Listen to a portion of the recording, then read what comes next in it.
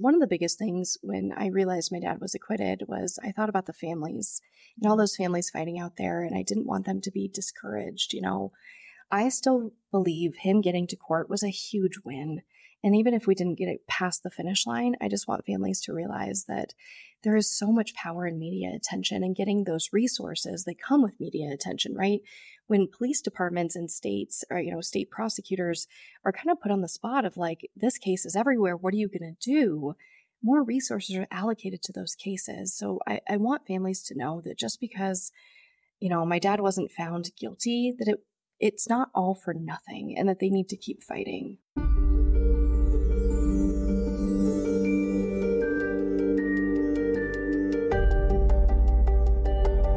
Hello, everyone, and welcome back to True Crime with Kendall Ray. I am so happy to have you here today to talk about yet another case. And if you're new, then welcome. So today's episode is going to be a little different. I am joined with Sarah Turney, a good friend of mine. It's been so long since we've actually seen each other in person. And I'm so happy to have you here. Thank you for coming. Oh, thank you for having me. I wouldn't want to talk with, many other people. You've been such a good friend to me over the years, and I'm just so excited and grateful to be here. Thank you for saying that. I mean, you're just amazing, and we really have developed such a friendship over the years, which has been just amazing. And I can't believe that it's been 5 years since we first started talking. I know. Time flies, for real. I know. And I'm like terrible at math, but when I started thinking about it, I was like, oh my God, holy cow, 5 years. It was 2018, I'm pretty sure. Yeah. Like, if I remember right, it was like May or June of 2018. Yeah. So yeah, over 5 years now. And we've collaborated several different times, but never in this format. I know. We're doing like a really formal sit-down interview. And I'm really excited. So if you are not familiar with Sarah, she is the host of Voices for Justice podcast and sister of Alyssa Turney. Now, many of you are probably familiar with Alyssa's case. If you are into true crime at all, I'm sure you've heard of it. And you've probably heard Sarah talk about it, whether that's on my show or someone else's show, because you have been hugely involved in getting her story out there. I will be summarizing Alyssa's case here in a bit, just to give you guys kind of a recap. Although it's important that you go and check out other mediums of content on Alyssa's case. Obviously, the Voices for Justice podcast is going to be the best source. We also did our video in 2018, like I mentioned, and then you came back and did another episode with Josh and I in 2019. So we will have all of that linked below to familiarize yourself with the case more. I know I had mentioned last week to kind of look into everything before we have this interview, or you could be a little bit confused. And, my episode today is going to be a little bit different than normal, my normal style, because we will be doing a really candid interview. Sarah has a lot that she is finally ready to open up about. I mean, it has been some time since you've been able to speak so freely.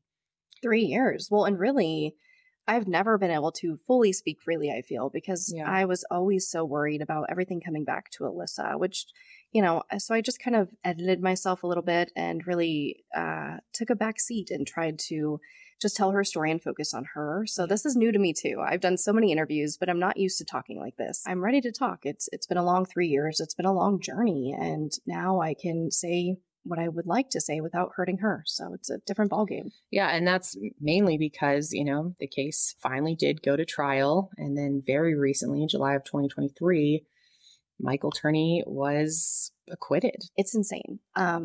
It was definitely an outcome that nobody really expected. And from what I'm told by experts, it's a pretty rare ruling. Honestly. Yeah. That's what I've heard too. And, we had been talking behind the scenes, and you started telling me that you felt nervous about things and starting to feel doubtful. And at the time when you said that, I was like, I couldn't even let my mind go there. So I was just like, no, it's going to be fine. It's going to be fine. But you were right.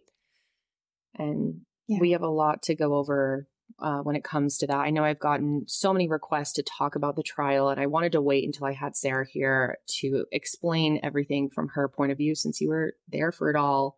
And really, you got the case to that point, and you should be so proud of yourself for everything that you've done for your sister. It's truly amazing. Thanks. I mean, you're going to make me cry in like the first 2 minutes already. And I think that's where so much peace comes in. You know what I mean? At the end of the day, I'm sure there are a few things I could have done more for her, right? More interviews, whatever it might be. But I'm at peace with what I did for her. I mean, I feel like what more could I have done? Yeah. no, truly. And it's like a fine line too, because, you have to be careful when a trial could be happening in the near future and what you say and everything. So you've had to toe a line, and now you're free to do, whatever you want, speak however you want. Yeah. And I know you've told me also behind the scenes that it's been kind of a relief in a way. Obviously, this is not the outcome that you wanted, and it's a really hard pill to swallow, but it has given you a sense of your life back in a way. I know you've been working on falling back in love with life. Yeah. You've been saying that, and I think that's really cool. Yeah, we're calling it, me and my friends, whatever, the Sarah era, right? And Sarah era. I know. Yes. And yeah, I am trying to fall back in love with life because when I say Alyssa consumed my life, I mean it. Like, it became my job. It became my entire world. Yes. I lost personal relationships because of it. I would do it again in a heartbeat. I would do anything for her. But yeah, I did. I gave up everything for her, and I don't regret it. But this has been my life since I was 12. When she first went missing, I created her flyer. I created her website. And while, of course, I had my teenage years where I thought that she'd just run away and I tried to forget about it and I wasn't actively advocating, it has felt like my burden since I was 12. And of course, I became the police contact person when I was just like 17. So I've had that responsibility for decades. And now that I don't, and not to say that all responsibility is gone, but now that it's really, really lessened, I kind of don't know what to do with myself. And I'm really finding myself again, my own identity outside of just advocating for her. Yeah. Yeah, I'm sure that's been a really freeing experience. I mean, a lot of mixed emotions here. Obviously, we're going to be discussing quite a bit about how all of this has affected you and what your experience has been like. And I really want to focus on that today. And I mean, that is such a huge win in itself that you were able to actually get in that courtroom and for charges to be pressed and everything. That was truly amazing. And it didn't go the way you wanted, but I've told you before, I think you should be very proud for how far you did get things. We're also going to be talking about how the trial was completely mishandled. We're going to be talking about the recent ABC 2020, their newest episode, which has really exploited your trauma. Yeah. And we'll get into it, but really, gave Michael an opportunity to speak out and kind of highlighted him. And, I know you have a lot of feelings about that, and you did not participate in the 2020 and you haven't even watched it at this point, correct? No, I won't watch it. Yeah. And you shouldn't. It's all pain. Yeah. Mm-hmm. Yeah. I did end up watching it too. I had to see for myself what they did. And I knew that they had used a clip of mine, and I was really disappointed in that. It did fall under fair use, so they were able to do that. And we're also going to be getting into the Missing Alyssa podcast, which you have never really publicly spoken about your experience with Ottavia Zapala. Yeah. I've touched on it a few times, and mostly not naming her. But it's so hard for me to talk about now because honestly, she still scares me because of the past interactions with her, but I'm going to do my best because it shaped my entire view of true crime. And once the arrest happened and I began talking about ethics in true crime, most of my negative experiences came from that podcast and just from interactions with her. So it's a little scary, but I think it's important to talk about because my side has never been out there. No. And she's put her side out there. Yeah. And I'm sure it's been hard to kind of hold your tongue on some of that. I didn't want to, talk about it before the trial because it wasn't about me. You know what I mean? Yeah. All the focus needed to be on Alyssa. But yeah, she certainly told her side of the story. And, and I know we can't get into everything today, nor should we. I don't want to really, but we'll do an overview and I'm ready to talk about it. We're going to be talking a lot about the trial, though, as well, and your experience with that, how you feel the trial was rushed and how certain media platforms have, really exploited your sister and possibly damaged the trial as well. And what Michael's freedom, your father's freedom, looks like today and moving forward, and how you want to, approach things going forward and kind of your future goals. I'd love to get into all of that. But again, thank you so much for being here. We will be back with Sarah in a moment. And now we're going to cut back to my home studio where I will give a summary on the Alyssa Turney case. Okay, so back in my normal spot here. And before I jump into my interview with Sarah, I wanted to take a moment to summarize this case. Now, it's really hard to summarize the disappearance of Alyssa Turney because there is so much information. So again, I will have some videos of mine, some podcasts linked below, as well as Sarah's podcast on the case. That is going to be the best source for information and a full picture. So please check that out. But I'm going to do my best to explain it for those of you who aren't familiar with Alyssa's story. Really quick though, before I get into that, I reached out to my friends at National Center for Missing and Exploited Children and asked them if they could do an updated age progression of Alyssa with her 40th birthday coming up next year. And they said they would be happy to. They have been very helpful in this case, and it'll be great to get another one. Big thank you to NCMEC for getting that done so quickly for us. I know Sarah and I really appreciate it. And if you want to, I would be really grateful if you would share that image. I will have a link to it below where you can download it and, put it on your social media or share it with friends and family. As of the recording of this video, we have raised $230,000 for NCMEC. And I am very, very grateful to all of you who have participated in the campaign. We have several merch items available right now. We have t-shirts, crew necks, long sleeves. Some of the items we do have very limited quantities of. So if you would like one of them, get yours soon before we sell out. And 100% of the proceeds from that collection goes directly to NCMEC. If you would like to check any of those out, they're all available at my merch's new home, which is kendallray.shop.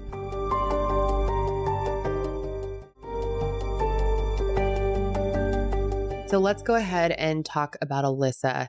Alyssa was born April 3rd, 1984, which means her 40th birthday is coming up next April. She was born to her mother, Barbara, and her biological father wasn't in the picture. So when her mom met Michael Turney and the two got married, he quickly became the father figure in Alyssa's life. Michael had 3 sons from a previous relationship, and along with Alyssa, Barbara also had a son. And together, Michael and Barbara had one daughter of their own, Sarah. And despite technically being a blended family, Michael and Barbara really put an emphasis on the fact that they were one family. So nobody thought of each other as a half sibling or anything like that. And that's why you'll hear Sarah refer to Alyssa as her sister and not her half sister. By the time Alyssa and Sarah were through their early childhood, their brothers had moved out of the house. So it was really just the two of them, and that made them incredibly close. And sadly, when Sarah was just 4 years old and Alyssa was 8, their mother passed away from lung cancer. And so they were left in the care of Michael and Michael alone. And for as long as Sarah can remember, their father, Michael, treated them both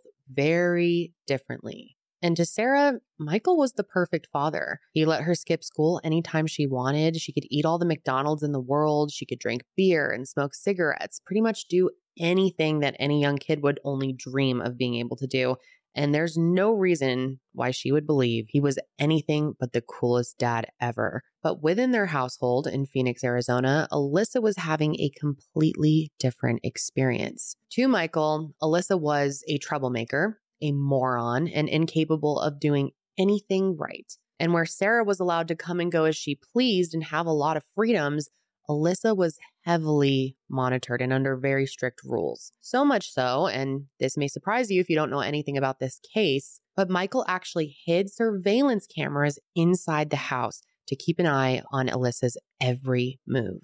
And this is very creepy and disturbing, but there was a camera hidden inside a vent in their living room that would capture moments, intimate moments between Alyssa and her boyfriend.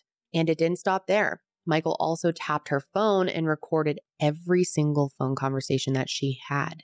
It was every bit as bad as it probably sounds, and honestly, probably worse. And to this day, Michael stands by his actions. He said that because she drank and experimented with weed and was basically a normal teenager, that she was troubled and needed his guidance. And there really wasn't any part of Alyssa's life that was truly her own. Even when she was in high school and got a job at Jack in the Box, Michael would stalk her to make sure that she was where she said she was. I mean, there was literally no trust. And I personally believe that Alyssa could have been, the perfect child, and Michael still would have treated her this way. And I say that because Sarah had a completely different experience, even though she was only a few years younger than her and doing technically the same bad things in Michael's eyes. Michael didn't care at all. He even encouraged it. And truth be told, Michael even convinced Sarah for a long time that her sister was, in fact, troubled. Sarah was manipulated to believe that Alyssa deserved these strict rules because she was bad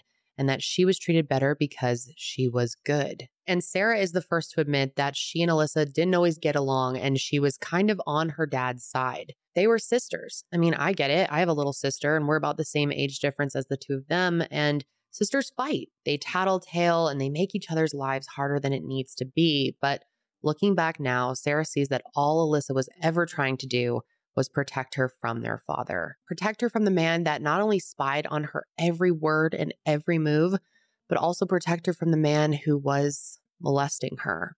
To this day, Michael denies molesting Alyssa, and it can't be proven 100%, but if I'm being honest, in my opinion, his actions don't align with someone who is innocent. First of all, a year before Alyssa went missing, Michael himself called up CPS and told them, oh, by the way, if my daughter ever calls you guys to say I molested her, she's lying.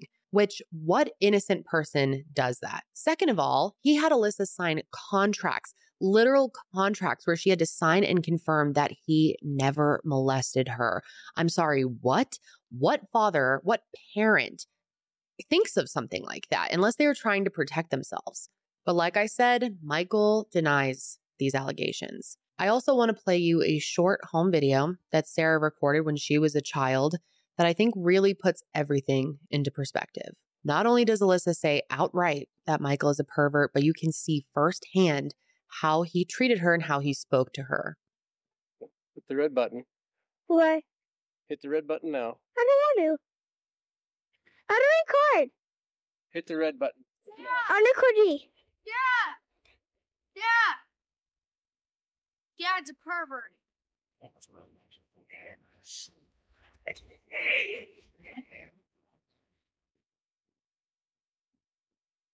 Yes, sir. Give me the camera now.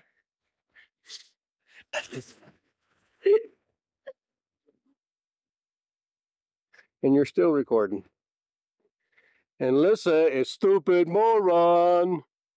Alyssa would not have called Michael a pervert for no reason. And looking back, Sarah believes that this was her way of trying to protect her sister, trying to warn her about the type of person that their father was, the type of person that their father is. Now, I don't have time today to get into every single example of abuse that Alyssa endured, but there is a lot, and I encourage you to do further research on this case. But now I'm going to jump forward to May 17th, 2001, the last day Alyssa was seen. It was a Thursday, and it was the last day of school for students at Paradise Valley High School, where Alyssa was a junior. And the day was completely normal up until about 11 a.m. when Michael pulled Alyssa out of school early.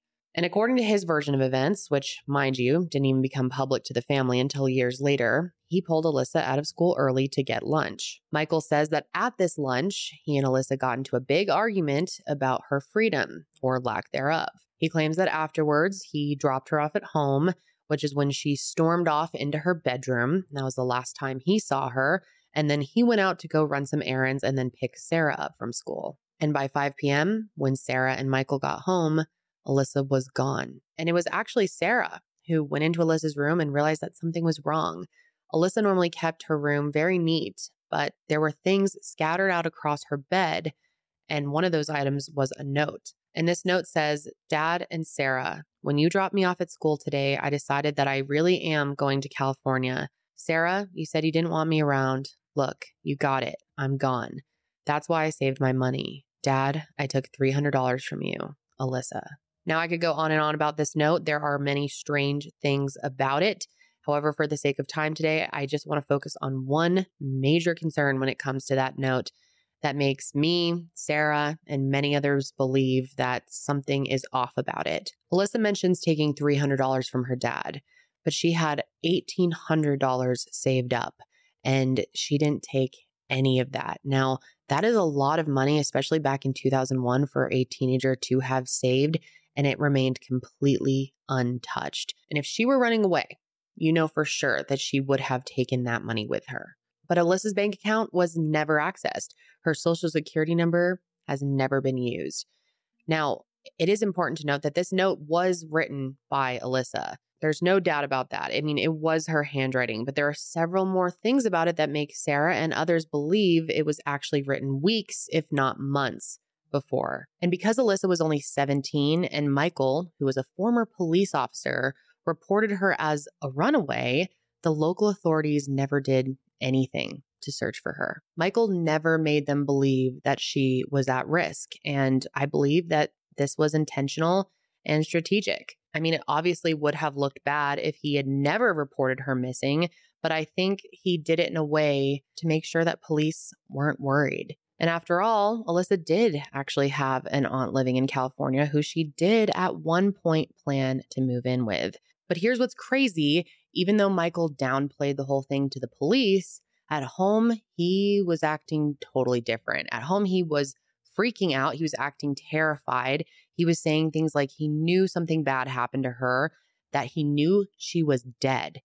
So just a completely different story than he was telling police. And Michael even said 1 week after Alyssa went missing, he got a mysterious phone call around 5 a.m. from someone who he believed was Alyssa. He said that the sound was muffled, but that she told him to leave her alone. Michael swears up and down that this call was from Alyssa. He even ended up suing the phone company to get access to records so he could prove that the call was real, that it really did come from a payphone in California, therefore proving somehow that Alyssa was still alive. But here's the thing, anyone could have made that call. In the days following Alyssa's disappearance, Michael made several trips out to California where he said he was looking for Alyssa. But Sarah and many others believe that he paid someone to make this call so he could have some type of proof that she was still alive. Also, think about it. For a man who records every phone call that he has and records with video everything that happens in the home, it's very interesting that he has no recording of that call. Out of years and years of recording every single phone call that came into that house, that was the one day, the one call that he says his recording device wasn't working. And not just that, but think about the home surveillance footage too. You would think the first thing he would do is turn in the home surveillance footage from the day she disappeared to the police, but he didn't. Instead, he says that he looked through them himself and found, quote, nothing of value. Now, by the time that police did end up getting all their surveillance footage, there was no recordings on the day of May 17th, 2001. Convenient.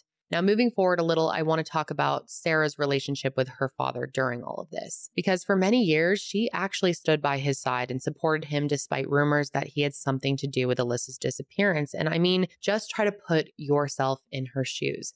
Imagine your father, the man that you love, the man who gave you everything, was being accused of murdering your sister. You wouldn't want to believe it. You would try to convince yourself that it wasn't true. And that's what Sarah did. She believed her father was innocent because she couldn't imagine there was any world in which he wasn't. And it really wasn't until after the first 2020 special came out that she started to realize the very sad truth that her father was likely the person responsible for what happened to her sister. But before I talk about 2020, there is one major thing that I need to recap for you guys before we move forward, and that is the raid of Michael Turney's home in 2008. This raid, which happened in December of that year, was supposed to be a search in connection with the disappearance of Alyssa. However, what they ended up finding was something much different. In Michael's home, police found 19 high-caliber assault rifles, 2 handmade silencers, a van full of gasoline cans, and 26 pipe bombs filled with gunpowder and roofing nails. And on top of that, they found a manifesto called Diary of a Madman Martyr, where he outlined his plan to avenge Alyssa's death and kill 2 men from the Union who he says were responsible for killing Alyssa. Michael was arrested and eventually pleaded guilty to possessing 26 unregistered pipe bombs and was sentenced to 10 years in federal prison.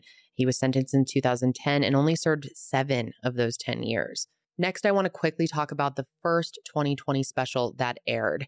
And many of you probably heard of Alyssa's story through the 2020 special. And if you did, you might remember that Sarah defended her father during it. I want to make it extremely clear that this is not how she feels now. She has totally changed her mind on the situation. And I want to let you know that she felt and continues to feel exploited and unsupported by the makers of that show. Not once have they actually put in any effort to search for Alyssa's remains. There has been no search ever done. Not only that, but they have time after time given Michael a platform to speak out about his innocence. And this just feels very wrong to her. This is something that her and I talk about in detail in our interview because recently they aired a second special on the case. And there is a lot to be said about that. But now let's talk about what happened recently.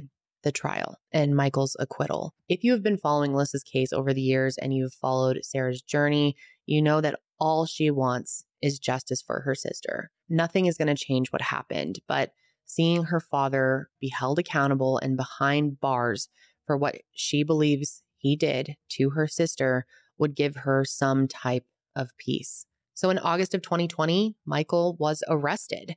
This was such an exciting time. It was a huge victory for Sarah after all the work that she's put in. I mean, she has really led this fight. He was charged with second-degree murder, and it kind of felt like there was a light at the end of the tunnel. But like many of you probably already know, it didn't go the way that any of us hoped. In July of this year, Michael Turney was acquitted of his charges after 5 days of testimony presented by the prosecution. The defense never even presented their case. They filed what is known as a motion for acquittal, basically meaning that they wanted the judge to acquit him because the state didn't present sufficient evidence to support the charges at hand. And the judge agreed, which allowed Michael to walk away as a free man. And when this happened, I can't even tell you how shocked I was. And you'll hear Sarah say during our interview that the judge ultimately made the right decision, even though it wasn't the decision she wanted. The state truly failed Sarah. They failed Alyssa. And it's all because they weren't prepared to take this case to trial, but they did it anyway. Sarah was left completely in the dark since the day her father was arrested and was only given 3 opportunities to speak with the people representing her sister's case. And during those meetings, she was even told that another case they were working on took higher priority. And because they didn't know her case and because they didn't give it the attention it deserved, Michael is a free man today. It's extremely frustrating to see. He has created a YouTube channel now. He's been given opportunities like the 2020 to have a platform and be the victim. But through all of this, I have just been amazed by Sarah's strength. She is truly one of the strongest people I know. I am so honored that she wanted to come on my show. I'm honored to call her one of my friends. She is really one of the most amazing people I've ever met. And without further ado, let's hop into our interview. Okay, and we're back in the studio with Sarah. So we aren't going to be retelling the entire story from start to finish, obviously, because we've done that before. But there are a lot of things that happened recently that I'd like to get into and hear your experience. So starting off with your father, Michael Turney, was arrested in August 2020 and charged with second-degree murder of your sister. What was that experience like for you when the arrest happened? Oh, insane. I didn't know what to do with myself. I got a call basically from Detective Anderson, who I love. He's absolutely wonderful. And he was kind of like, we arrested your dad and, you did it, kid. And it was this like beautiful, and I have the audio that I can't wait to play someday, but it was this like beautiful full circle moment because the Phoenix PD never really confirmed their meeting with me where they told me to get media. They've always really kind of shied away from that part, which I do understand why. And so there was always this tension of like, are they mad at me? Like, I don't really understand because there's not a lot of transparency there. And then we had that call and it was like, okay, yes, like everything was confirmed. It's exactly what they wanted me to do, just like they told me in that meeting. And, Detective Anderson really watched me grow up. He met me when I was like 17 and so it was a really cool moment. And I mean, obviously I was in shock, right? I didn't know what to do. I like ran to like post that update because I was like, what do I do? I really, and I did, I wanted to be the person to break the story. I was like, I want to tell everybody that like we did it, because it was this huge collective effort in my mind between, hundreds of thousands, I mean, 1 million people on TikTok or whatever fighting for Alyssa. And so I just wanted people to know, like, we did it, like this movement, this whole media thing really can work and at least push things forward and get it into the public eye and get more resources on it. So I was shocked. I was terrified. I was confused. After a certain point, honestly, some guilt set in. It's a really conflicting feeling to one, be like, yes, Alyssa's finally getting justice. And then 2, be like, but that's my dad. And I did play a role in putting him in jail. And even, I think he's a monster and I know that he's not a good person, but as my dad, it still really I had a lot of conflicting feelings. It's a I'm hard, sure. weird thing to deal with. Because when you were growing up, you were very close with your dad and really thought the world of him. You had all these freedoms and he was the cool dad. Yeah. It wasn't the experience for Alyssa, but I'm sure it's only natural for you to have moments where you feel like some type of guilt. Yeah. Well, and, our mom died when we were little. I was 4 and Alyssa was about 8. And, then Alyssa was gone when I was 12. And Alyssa very much played that mother role for me. Yeah. And then it was just me and my dad. And, he didn't work. I didn't have to go to school. And so we spent a lot of time together. We would go to the movies and, he would buy me scratcher tickets. And I really did think that he was that cool dad. When I got older, if I was stuck at a party, he'd come give me a ride home, no questions asked. What I didn't understand was that it wasn't love. You know what I mean? He was really just trying to, in my mind, distract me from everything. He gave me the master bedroom. He let me have a mini fridge that he filled with beer for me and my friends. And I thought that was love. And now that I'm an adult and I care for children in my life, I'm like, that's not love. Yeah, a lot of emotions throughout this whole thing, obviously. In your last conversation with him before the arrest, was it when you had called him? And I believe you were at a Starbucks. So the last time I ever spoke with him was the first call I play on Voices for Justice. And that was in 2019 after CrimeCon, because funny enough, 2020 wanted to have him back on, but they would only do it if he would interview. And so I was like, hey, this is a great chance to get Alyssa's story out there. You say you want to work for her. You say that you want to find her. Please come do this show with me. And that phone call ends with him basically hanging up on me and saying that he won't do it. But that was the last time I spoke to him. Previously, I did meet with him at a Starbucks in person. Right. Okay. To get that face to face. And that's where he said, come to my deathbed and I'll give you all the honest answers you want to hear. And he also said that he would confess if the state gave him lethal injection within 10 days of the confession. And they did not allow that to be part of the trial, correct? No. So what happened was the state fought for that audio to make it in and they won. And they never used it. Right. Okay. They never used it. That is so frustrating. Well, and what's even more frustrating is the defense brought it up and opened that door for them. The defense started grilling me about it. They were like, and in that conversation, your father says that he didn't do it, right? He repeatedly told you he didn't do it. And I ended up telling Jamie Jackson, I was like, just play the audio. Why are we debating about it? The audio is admissible. Just play it. It's not what I think about it or what you think about it. Let the jury hear it. Just hear it. Let the judge hear it. And they never used it. Allow it. Yeah. Wow, that's incredibly frustrating. And did he ever reach out to you after the arrest? My father? Yeah. No, not once.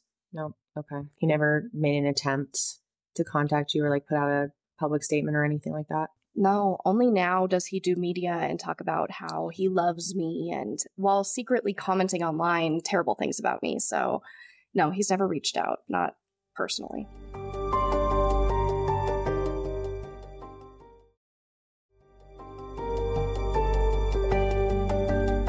Can you explain to anyone that might be confused sort of where things went wrong with the trial in your experience and maybe talk more about your experience with the trial, from start to finish, kind of what that was like? Sure, it was very bittersweet, intense. It was the worst is the only way I can put it. A lot of it was because I was alone. I went to every court hearing by myself, which was really hard. I was lucky enough to have Defenders of Children, a local Arizona nonprofit, help me. They reached out and said, you're going to want a victim's rights attorney. And they were extremely correct about that. So I had a wonderful gentleman named David Newstone who was with me the entire time and explained everything. And without him, I would have fallen to pieces. I mean, there's no other way to describe it other than traumatic from start to finish. And it became very clear that my father and his defense team were specifically targeting me. And I'm not just saying that. I didn't feel picked on. That's what my lawyer told me. That's what the state told me. That's very obvious. Yeah. I mean, one of the first motions they filed was to take down my podcast, take down all my social media, take down everything I've ever done. And, on the flip side, they didn't ask for the Missing Alyssa podcast to be taken down. It was, or any other content. It was just me. And they repeatedly filed motions. Luckily I had Defenders of Children and we fought back and, I have a right to free speech. And so I did win that. I was never legally not allowed to talk about the case. I was advised that it was in Alyssa's best interest to stay quiet during the trial. So that's why I did that. They were filing motions and citing videos on TikTok I made about other cases. And my lawyer was like, you can't prevent her entire career what she's doing now. She has a right to talk about this.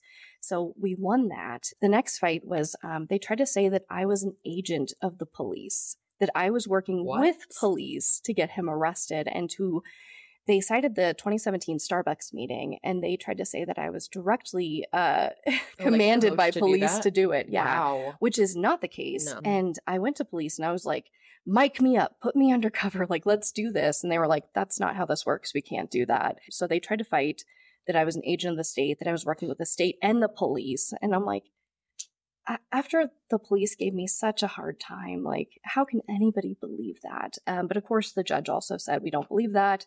I don't believe Sarah acted as an agent of the state in any capacity, and we won that fight because they were trying to keep that audio out. That was the big thing. There's a huge fight about that audio because it's so damning, which is why it's so upsetting that they didn't use it. And then I've never talked about this. This is brand new information. What happened as a part of the trial, too, is the man who confessed to killing Alyssa that did the false confession, Thomas Heimer, he reached out to me during the trial. He did? Mm-hmm. And wow. He wrote me a letter. And he called me almost every single day. And I, at one point, asked the state if I could block his number. And they said, no, you cannot block his number right now. Just let him call you. Don't answer. So every day I was sitting there watching these calls come from this Tennessee prison and just like crying my eyes out. Because in his letter, he wrote that he had information that he would only tell me. So the defense then flipped that and said, Sarah is working with Thomas Heimer to frame Michael Turney. Oh my God. So it was like I was an agent in the state. I was working with Thomas Heimer to like do something shady. It was working with Thomas Heimer. How insane. Exactly. They attacked me on all fronts. So like, of course, I never responded to that letter. I like, whenever I get things in Alyssa's case, it's like hot potato. I'm like, I don't want it. You take it. Yeah. Like you're the police, the state, during the trial, I don't want it. And of course we won that fight too. Yeah. Because it's ridiculous. Yeah. And for those of you who don't know, Thomas Heimer, he had claimed to have killed Alyssa at one point. And, they brought him in for questioning and they started bringing up pictures of her because all he had was the age progressed picture of her. Yes. And so when he saw actual pictures of her, he said, I wouldn't have picked her in a lineup. And I don't think, he totally backtracked on that. He had also claimed to have killed JC Dugard. Yeah. And that was before she was recovered. So, he's not a credible source in any way. Exactly. I mean, he flip-flopped a lot back and forth. We weren't sure if he was going to come testify. Mm-hmm. And eventually he told people something like, and not verbatim, nobody quote me, like I don't remember, I don't have the court docs in front of me. But it was something like, if they try to get me to testify in this trial, I'm going to start stabbing everyone I see. Oh my God. Like it was so intense and so drama-filled. And it was so annoying, to be honest, because it's all drama and it's all fluff, and nobody was focusing on the facts of the case because all these things started coming up, right? Thomas Heimer, all the media stuff. Somebody even called in and claimed that Alyssa was alive in some other state and that I knew about it and was framing my dad. And so they had to go like give this woman a DNA test. It wasn't Alyssa, of course. It was so traumatizing because it was just one thing after the other, and it was mostly directed at me. And it I never chose to be a part of this. I mean, of course, I made this choice when the police told me to get media, but I did that at their prompting. You know what I mean? I never wanted to be this like public figure or front facing like this. And did you really ever have a choice? I mean, she's your sister. Yeah. What else are you going to do? Right. And no, I didn't feel like I had a choice. And, and no shade to my brothers, but nobody else was stepping up. It had to be me. Nobody else was willing to do it. Yeah. And that's come with so much trauma for you to deal with. And it's truly amazing to me how well you've handled all of that, especially having someone like Thomas Heimer calling you. That's got to feel terrifying. Yeah, it was. And he has, my home address because I wrote him years ago for the podcast because believe it or not, I really was trying to make it, as unbiased as possible. And so I wanted his take on it. We never ended up connecting. We wrote a few letters, but we never had this like formal interview that I was going for, but he knew my address. And so, getting the letter in the mail and, eventually they did allow me to block the number. So that was good. But just hearing the voicemails every day and waking up to like 5 missed calls from Tennessee or whatever, there was no escape. And again, being the only family member really involved in the trial process, that was all me, reviewing the motions, getting the motions every day almost, answering questions. But yeah, it was, I always describe it as just unbearable because it was unbearable. What was the first day in court like? Well, I mean, it was easier when it was just like motions, right? Because I showed up for everything, every single thing. I was not, because I didn't want Alyssa to be unrepresented. The thought of nobody being there for her just like shattered my heart. And I kept thinking of her like she would never let me be alone ever. And she didn't. And that's why she stayed. So it was horrible. It was absolutely horrible. And when the trial started, it was just even worse. And most of the times I sat there and just cried the whole time. During the trial? Oh yeah. Especially when it was just, things about her memory. And even the second when they were like, Michael Turney are being, charged of second-degree murder, I just lost it. It's hard. It's hard to hear. No matter how much I think he did it and no matter how much I think he's a monster, it still just hurts. Of course. What was it like seeing him in the courtroom? Awful. I was not supposed to look at him, so I didn't. But the first time that we were in court together, I was told that he was glaring at me the entire time. And there was one point where my lawyer actually called for, I forget what it's called, but it's when all the lawyers and the judge go in like a back room to talk about something. And so it was just me and my dad in the courtroom. And there might have been maybe somebody from the media, I can't remember. But he started speaking into the microphone about his innocence. And my lawyer came out and, he was like, that he's just trying to rile you up. That he's just talking to you, right? And again, it was so helpful to have the lawyer there because I'm just full of emotions and not sure how to process things. Yeah. But he was like, he's trying to torment you. Don't let it get to you. That would be so hard. I don't know how you were able to do that. I mean, you're so focused on the mission that, you were able to find that strength, but that's hard. I don't think that's something that many people could do. In my mind, it was so black and white. It's not about me. It's about Alyssa. It's not about me. It's about Alyssa. And that's really what kept me going. What's the right thing to do? Mm-hmm. So black and white for me. And that's one thing I've always really respected about you too, is you've always been so focused on that from the beginning, that it's about Alyssa first and that, protecting her, protecting the story, that always is your first priority. Mm-hmm. What was the moment during the trial where you started to feel like maybe this isn't going to go the way that I'm hoping it's going to go? So, I mean, if I'm honest, I had my suspicions early on when they just weren't interested in talking to me. And I shouldn't say not interested. They kept pushing it off. So what happened was right before Alyssa's trial, my same prosecutor was trying the Brian Patrick Miller case. They kept telling me, we have that case to worry about. We'll get to you when we can. We have that case to worry about. Mm-hmm. And so I kept asking my lawyer, I was like, I don't feel like it's a priority. And he's like, it's just kind of the way that these things go. And early on, I gave them my outline. Actually, I have this like 200-page document where I outlined the entire case file. Wow. So I'm just like, this 200 pages. It's insane. I mean, I documented everything I could just because I have a terrible memory and I can't keep that in my mind. And I wanted them to just have everything. And of course, I was like, you don't have to listen to me. I understand if you think it's biased, but here's my outline. And as we got closer and closer to trial and they were done with the Brian Patrick Miller case, it became very clear that they just weren't familiar with the case. In one of the last meetings we had, they were asking me questions that I had submitted to them 3 years prior. And which is, I get it. If they're busy and they, maybe that's what they do, right? Maybe they can get up to speed on a case in a few weeks. I don't know. I'm not a prosecutor. I'm not an expert. Of course, I had my suspicions. Doesn't sound right. But what I kept being told in that last meeting or whatever meeting it was close to the end was that would be great, but it's too late to admit that now. And these are things that I told them 3 years ago. Things like my father's past history of sexually abusing family members. All these women came forward to talk about it and have spoken about it. And they were like, well, that would have been great, but it's too late now.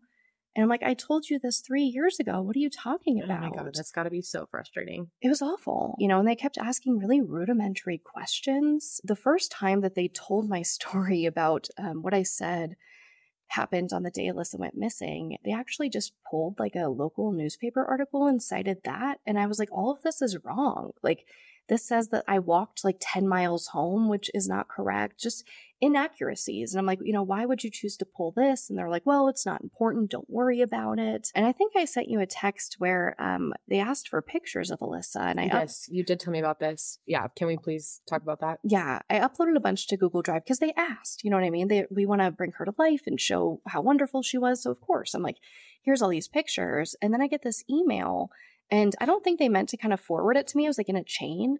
Because the prosecutor's very old. I believe he's in his 80s, and he had problems with technology. I'm not trying to like age him or whatever, but throughout the entire trial, he had problems with technology. So I have to believe this was an accident. I hope it was. Yeah, let's hope. It basically said the person who was pulling the pictures was like, well, I found these two and I didn't want to dig any deeper. And they were the worst pictures of Alyssa. Like, one was literally just like degraded quality. Like, the picture was like all scratched up, the one of her and her friends. And then one, she looked like she was like, it was a prom photo, but her eyes were all weird. And we knew that they were going to attack her character. And I was like, she looks like high in this photo. Like, can we use any other photo? And they never used the photos I sent to them. They just used those two. Even the night before trial, I'll never forget, I was obviously just trying to like chill and go to bed early and like stay in a calm place. And I get a call and they're like, how late are you staying up tonight? I'm like, what are you talking about? Well, they want to ask you questions. They're just wondering like what time you're going to bed, what time they can call you until to ask these questions. And the questions were like, what's the family structure? Like which brother has which parent? And it was like doing Alyssa 101 right before the trial, and they were like cramming. And even in that last meeting, he said, it's not looking good. It's not looking good. It kind of set me up, I think, to lose.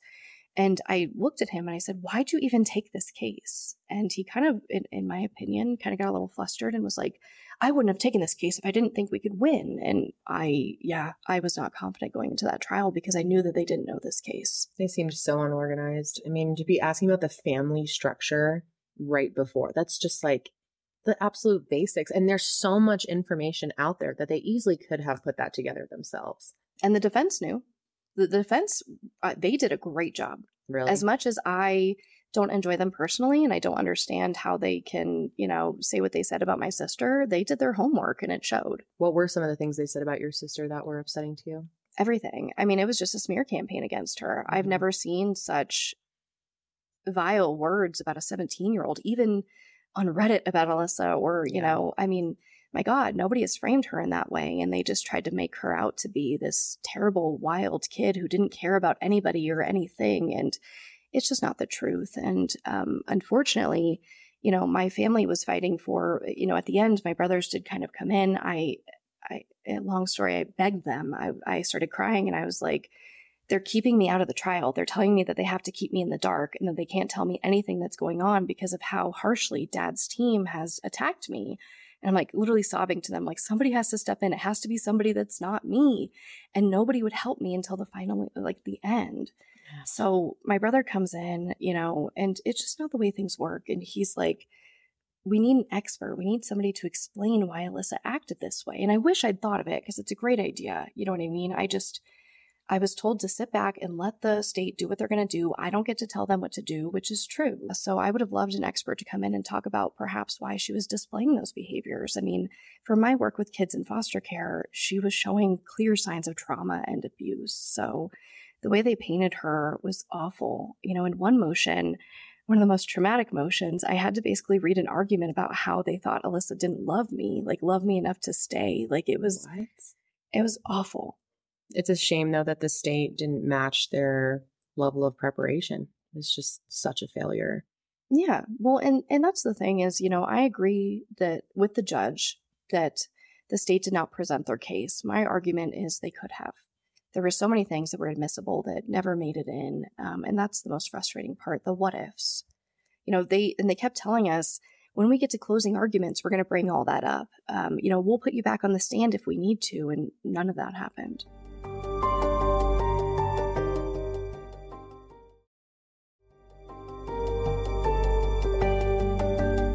What were some of the things that were admissible that they just completely ignored? So the big thing was, there's lots of big things, I guess, but they basically cut the witness list like in half. Like 2 of my brothers didn't testify. A lot of her friends didn't testify. My cousin who saw the video, who says he saw the video of Alyssa nude on film with a friend. Mm-hmm. I think they just like couldn't find him up north in northern Arizona and just kind of left it at that. Like they never went to like visit or like, so they just dropped it. So half the witness list never even made it to trial. They just kept cutting witnesses left and right. Even one of her closest friends, Katie, was never called to testify, and she was shocked, And was she willing to? Oh, absolutely. Everybody was so willing to talk for Alyssa. Yeah, they just cut that witness list in half, which it was never really explained to me. So many of the stories my dad told about what happened to Alyssa also never made it to trial. Like, he gave John, Alyssa's ex-boyfriend, or whatever, her boyfriend at the time, he gave her a number and said, Alyssa's at her aunt's house. You can call her here. And he, I guess, called and called and called. And I don't know what number it was. Maybe it was a payphone or something. Mm-hmm. It wasn't my aunt's number. But that poor guy, just thinking that Alyssa hated him and left. I mean, the same with me, right? Mm-hmm. My dad said, Alyssa left you guys. So they actually prepared my brother James to talk about this walk that he went on with Alyssa, where she was describing the abuse that happened in the house. And they never went forward with that. They never asked him about that, which blows my mind. I know that there's hearsay issues, and I'm not an expert, but that was the plan. You know what I mean? So we were kind of left like, why are you leaving these things out? Nothing was explained to us.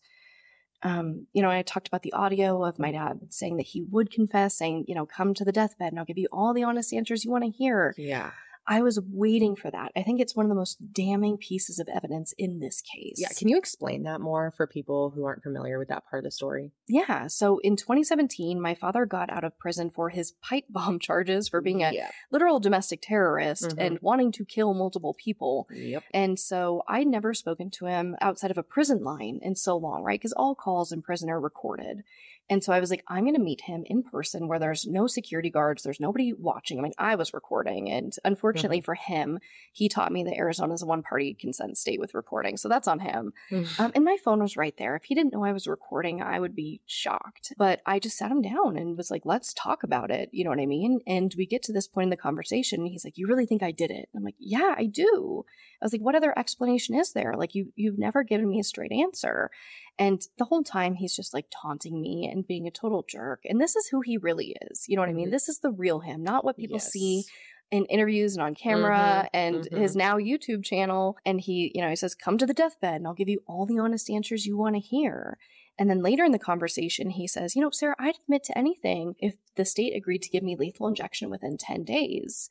And I was like, okay, do it. And he was like, really, you want me to die or whatever? And I was like, I want the truth. You know what I mean? And he was like, so you want me to confess to something I didn't do? And I was like, I didn't say something you didn't do. So I think it was a really telling interview. Most of the time he just disparages Alyssa in it. And you can just tell he's so cold. And, he even said something like, oh yeah, because you and Alyssa were that close, huh?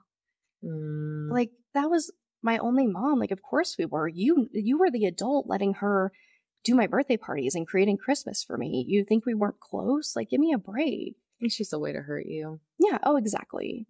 So that's the context behind that audio. And of course I wanted that to play. And I would have loved for that other conversation where he refused to do media too. You know what I mean? Like, I already talked about the other victims, right? Being told it was too late. And there was actually a woman that came forward in the last days before trial and said, he assaulted me. I want to talk about it. And they were like, it's too late. We can't admit it. And I don't, I can't vouch for the rules of court. They know better than I do. But as just a normal person and common sense, it's just like so frustrating. And that's the justice system is about legalities and about rules of law. It's not always about the truth or common sense. And that's what hurts so much. Oh, there was also, so I found this video. So one of the parts that the defense was trying to say, they were talking about all these hidden cameras because there were allegations that there were hidden cameras in Alyssa's room. Yes. Which I believe. And they said, well, there was no red light. There was no red light, so there couldn't have been a camera. And I said, my dad covered it. He would put black electrical tape over the red lights that, show that you're recording on it, especially like an old school camera, like in the 90s or whatever. Yep. And I actually, through trying to find images of Alyssa for the court, I found this little piece of a video. And it's Alyssa's friends and her jumping from the trampoline into our pool. And her friends are like, I don't want to be recorded. And obviously it's recording. Alyssa looks at the camera and says, look, there's no red light. He's not recording. It's fine. And that's because he covered the light. And so I was like, why didn't we use that to contest those points? They also didn't use the interview from my father's ex-girlfriend, Alyssa's teacher, who Alyssa said, I'm having sex with my dad. which is insane. It's a police document. Why can't we talk about it? I can't believe they didn't use that. There was also, so for the first time ever, this girl named Shay grew up next to us. And we were kind of all three sisters. Like she was right in between age-wise between me and Alyssa. And she saw everything. And they decided that they wouldn't admit two of her stories because they were too old. These stories of her seeing abuse. But there was one where the judge was like, I would probably admit that for you to the state. And it was about Shay seeing our father push Alyssa against a wall really aggressively and scream at her for kissing boys. And she was probably like 14 or 15 maybe. And the state was like, no, we're not going to fight for that. It's okay, Judge. We don't need to use that. Why do you think they did that? I don't know. I mean, I can't say for sure. I think the bottom line is they did not know this case well enough. You know what I mean? They probably didn't even know how close Shay was to the family. And how much time did they actually have to prep? I mean, after the Brian Patrick Miller trial, I mean, maybe weeks. I don't remember the exact timeline, but, you know, I was told everything was being pushed off for that trial. And so I guess maybe not long. In my mind, I would think the whole 3 years, right? That's what I'm saying. But yeah, I mean, I basically got the call and it was like the Brian Patrick Miller trial's over. We're going to start gearing up. And it was just a few weeks before.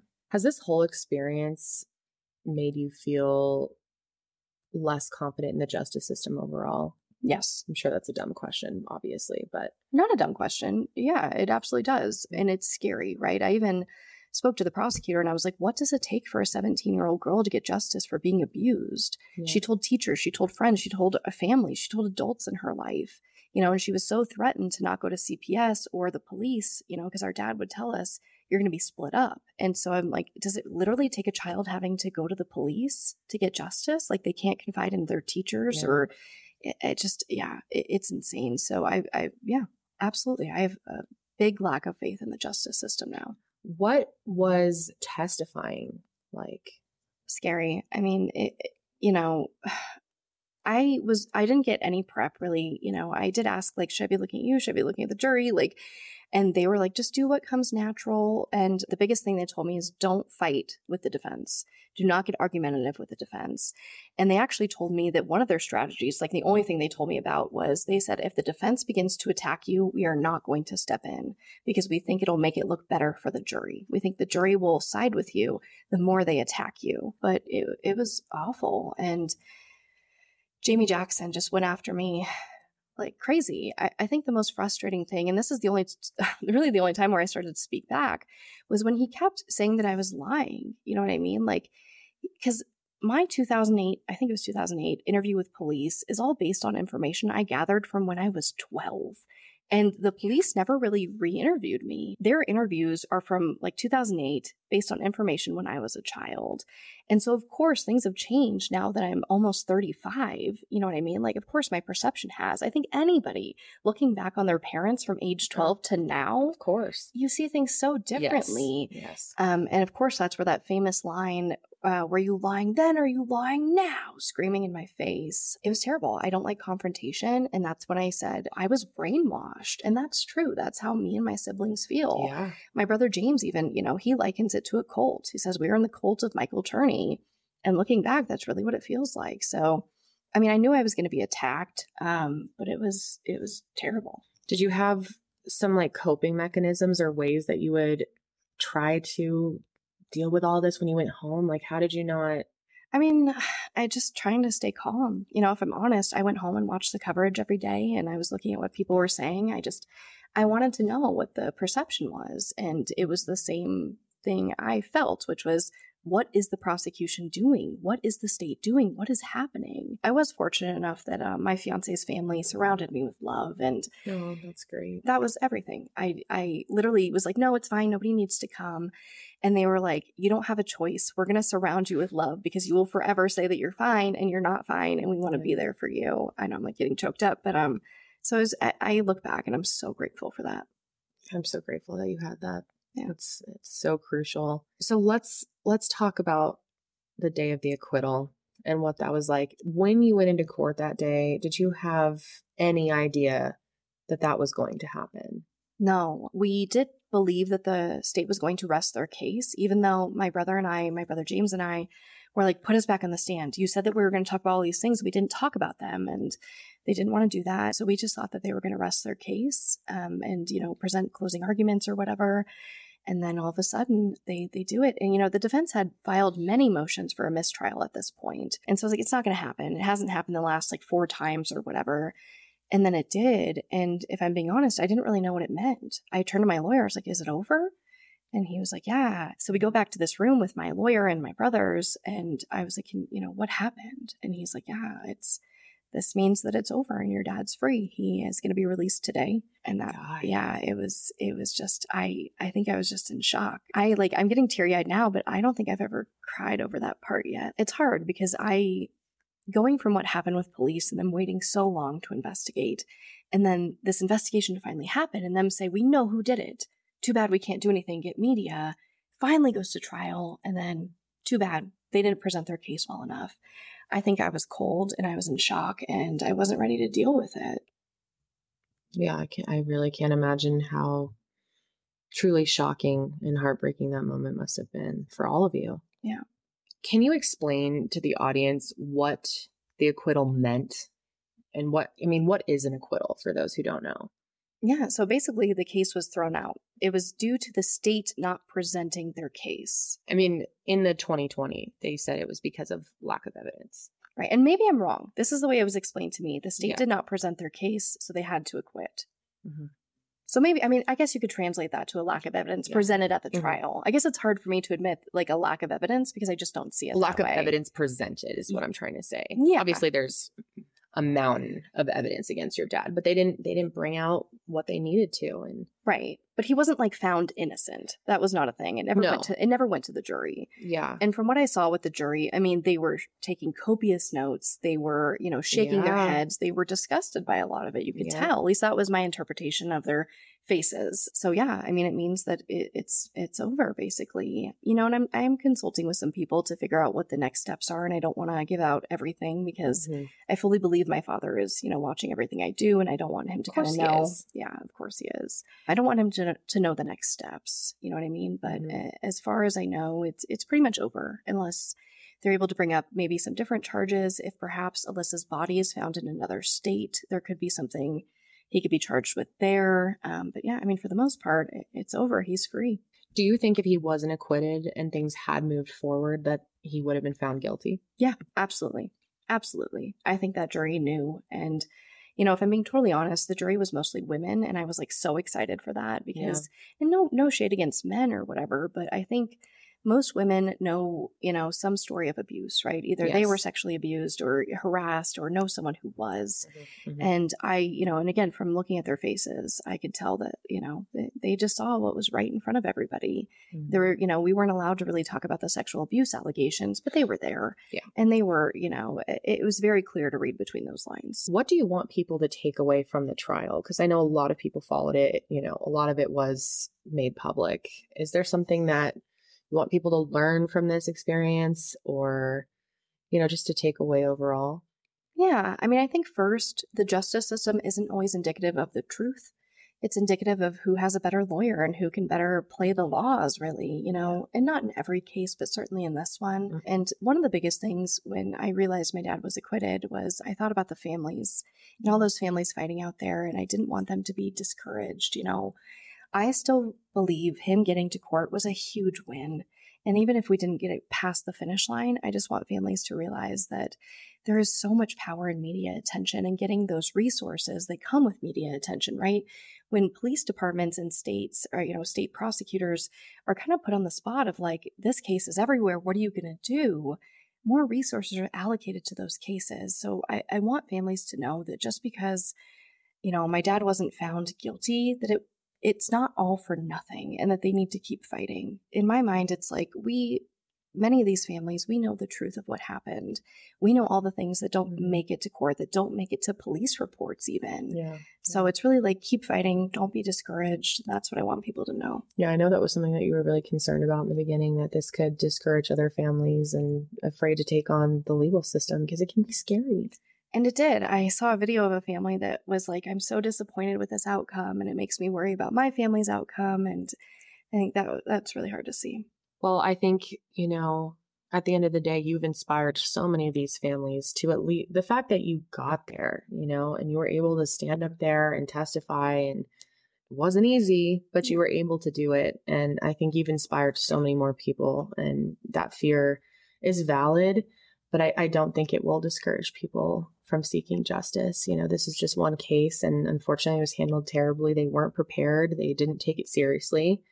And that's not always the case, Yeah, there are so many great prosecutors out there. There so are. many people that work so hard for these cases. There are. And I wish so badly that you had a different team, because it really could have been so different.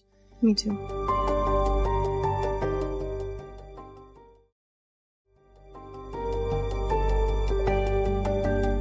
Now, I did want to mention that Sarah has released a statement on Voices for Justice, and I'd like you to listen to it there versus us inserting it here, because she is donating all of the profit. And can you explain who you're donating that to? Yeah, so I'm donating to Defenders of Children in Arizona. They're the organization that worked with me, but I actually knew them from when I worked with kids in foster care. So they do things like represent kids in foster care. They represent, families that have been abused. And David is such a shark and such a wonderful person. It's funny because when it's a nonprofit, I think people think, it's going to be this bargain lawyer or whatever, and he is a shark. He is excellent at what he does. He's just has this heart of gold, and he fights for these kids and these families so hard, and he fought for me so hard. So all the proceeds of that, all the proceeds of my Patreon and merch throughout the end of the year are going to them, because I can truly never thank them enough. So all the proceeds from that update is going to Defenders of Children Arizona. That's amazing. I think that is so cool that you're doing that. And I'd really like to learn more about them. They sound like an incredible team. Yeah. So moving on, I think something that we both really want to talk about is the 2020 special that aired recently. And I didn't watch it at first because I just felt angry. I finally did watch it. I know you still haven't seen it. I felt like I had to see what was presented and, kind of see what was out there. And it was shocking to me. It was really frustrating to watch. The night that it aired, a family friend of ours reached out to me and was like, "Oh my God, I just saw you in 2020. So cool." And I'm texting him back and I'm like, "Yeah, I'm really upset about it. I'm good friends with Sarah." And I was kind of explaining to him, I cannot believe Michael was acquitted. And he goes, "The stepfather?" Because he's only halfway through the episode at this point. And then I was so confused. Like, because in the way he was saying it to me, it seemed like that was so out of the question for him. And then when I watched the episode myself, I'm like, of course he thought that. Because in the beginning, they made him look, in my opinion, like a good dad. Daddy's so worried about you. And it completely gassed him up in the beginning. And it's frustrating thinking about how many people maybe just saw the intro of that and didn't finish the episode and don't even know the truth. Obviously, they did by the end share a lot more. But the fact that he was even interviewed, how do you feel about that? The fact that he was given that platform by 2020? Yeah, I mean, obviously I don't like it. It's just gross to me. The thing about that is it's not that I don't want his side of the story out there. He has every right to tell his side of the story. Yeah. Where I get upset is that the main part of his story is disparaging Alyssa, who I think everybody forgets at the end of the day was a child. Yes. She just turned 17. She was abused by this man her entire life, and he abused me too. We were both abused. So it's everything I don't like in true crime. The wild speculation, the sensationalism of it all. I hate playing that game of like, is he innocent or is he not? Let's just talk about the facts. And they, it's clearly for entertainment. It's what I always call like the old school true crime audience, like kind of the older group who grew up with these programs that were really sensational, the dun dun dun and reenactments. It's so awful. I can't stand it. So I'm not into it. I don't think that it does a great job for anyone usually telling those stories in that fashion. It's not entertainment, and they take it as pure entertainment. And another thing that was so frustrating is I begged 2020 to do an update episode for years. I spoke with them. I knew this girl, Rachel, who was fantastic. She was always really lovely to me. And the whole time they said, we can't do it unless your dad talks. And then the second my dad was arrested, they said, we want to do this. We want to follow the court trial. Will you do it with us? And I'm like, well, now I can't. Yeah. You know what I mean? And then by the time the trial was over and they came back to me, I was like, I don't want to. You know what I mean? It's a different fight now. I'm not fighting to get Alyssa media attention anymore. So thinking about doing that show, I was like, all it's going to do is cause pain. It's not going to help her. I don't know how it's going to be edited. There's no reason to put myself through that torment. My first experience with them was awful, and I was very honest with them about that. And so were most of Alyssa's friends and family. My aunt told them the same thing. She didn't want to be a part of it. Neither did any of her friends that did the first episode. So that's why they got so few people, really. Because everyone was telling them no, nobody wanted to do it because they didn't think they had Alyssa's best interest at heart.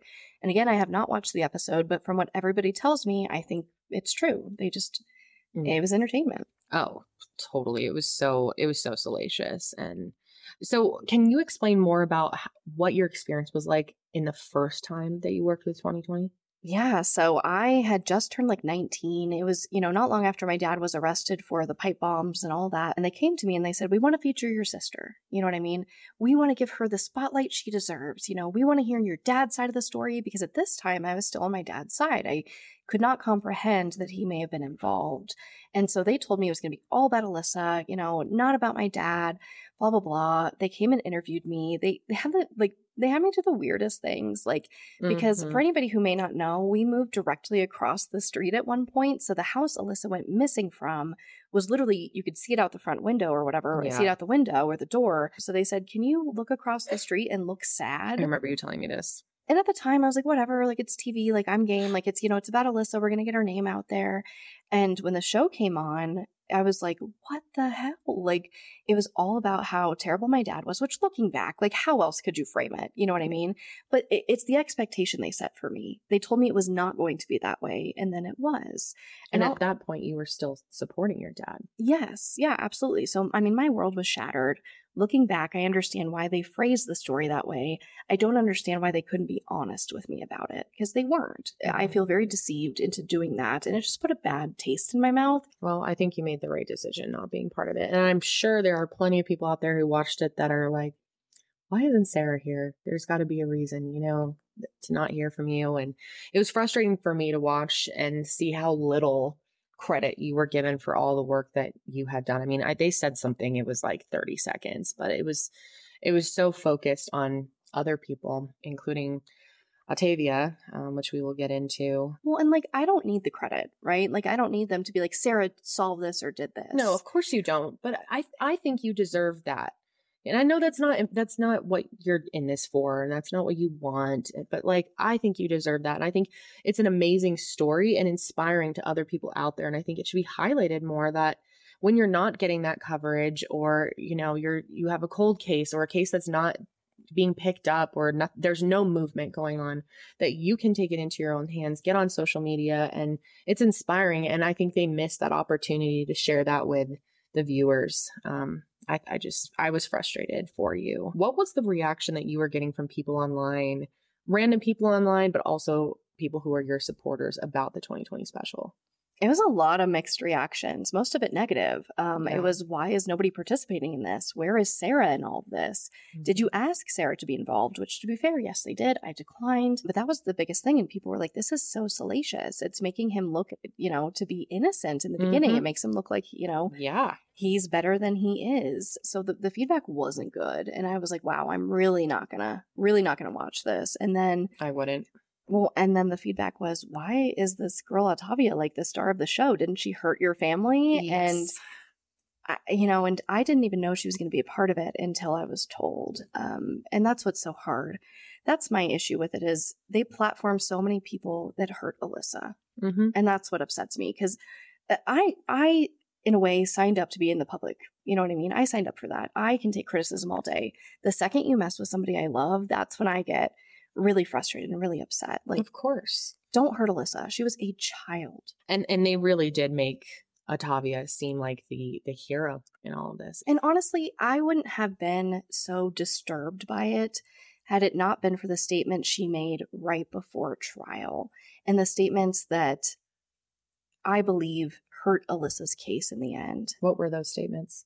So, it's such a long story, but Octavia gave an interview where she basically framed me as a monster. I was the worst person on the planet.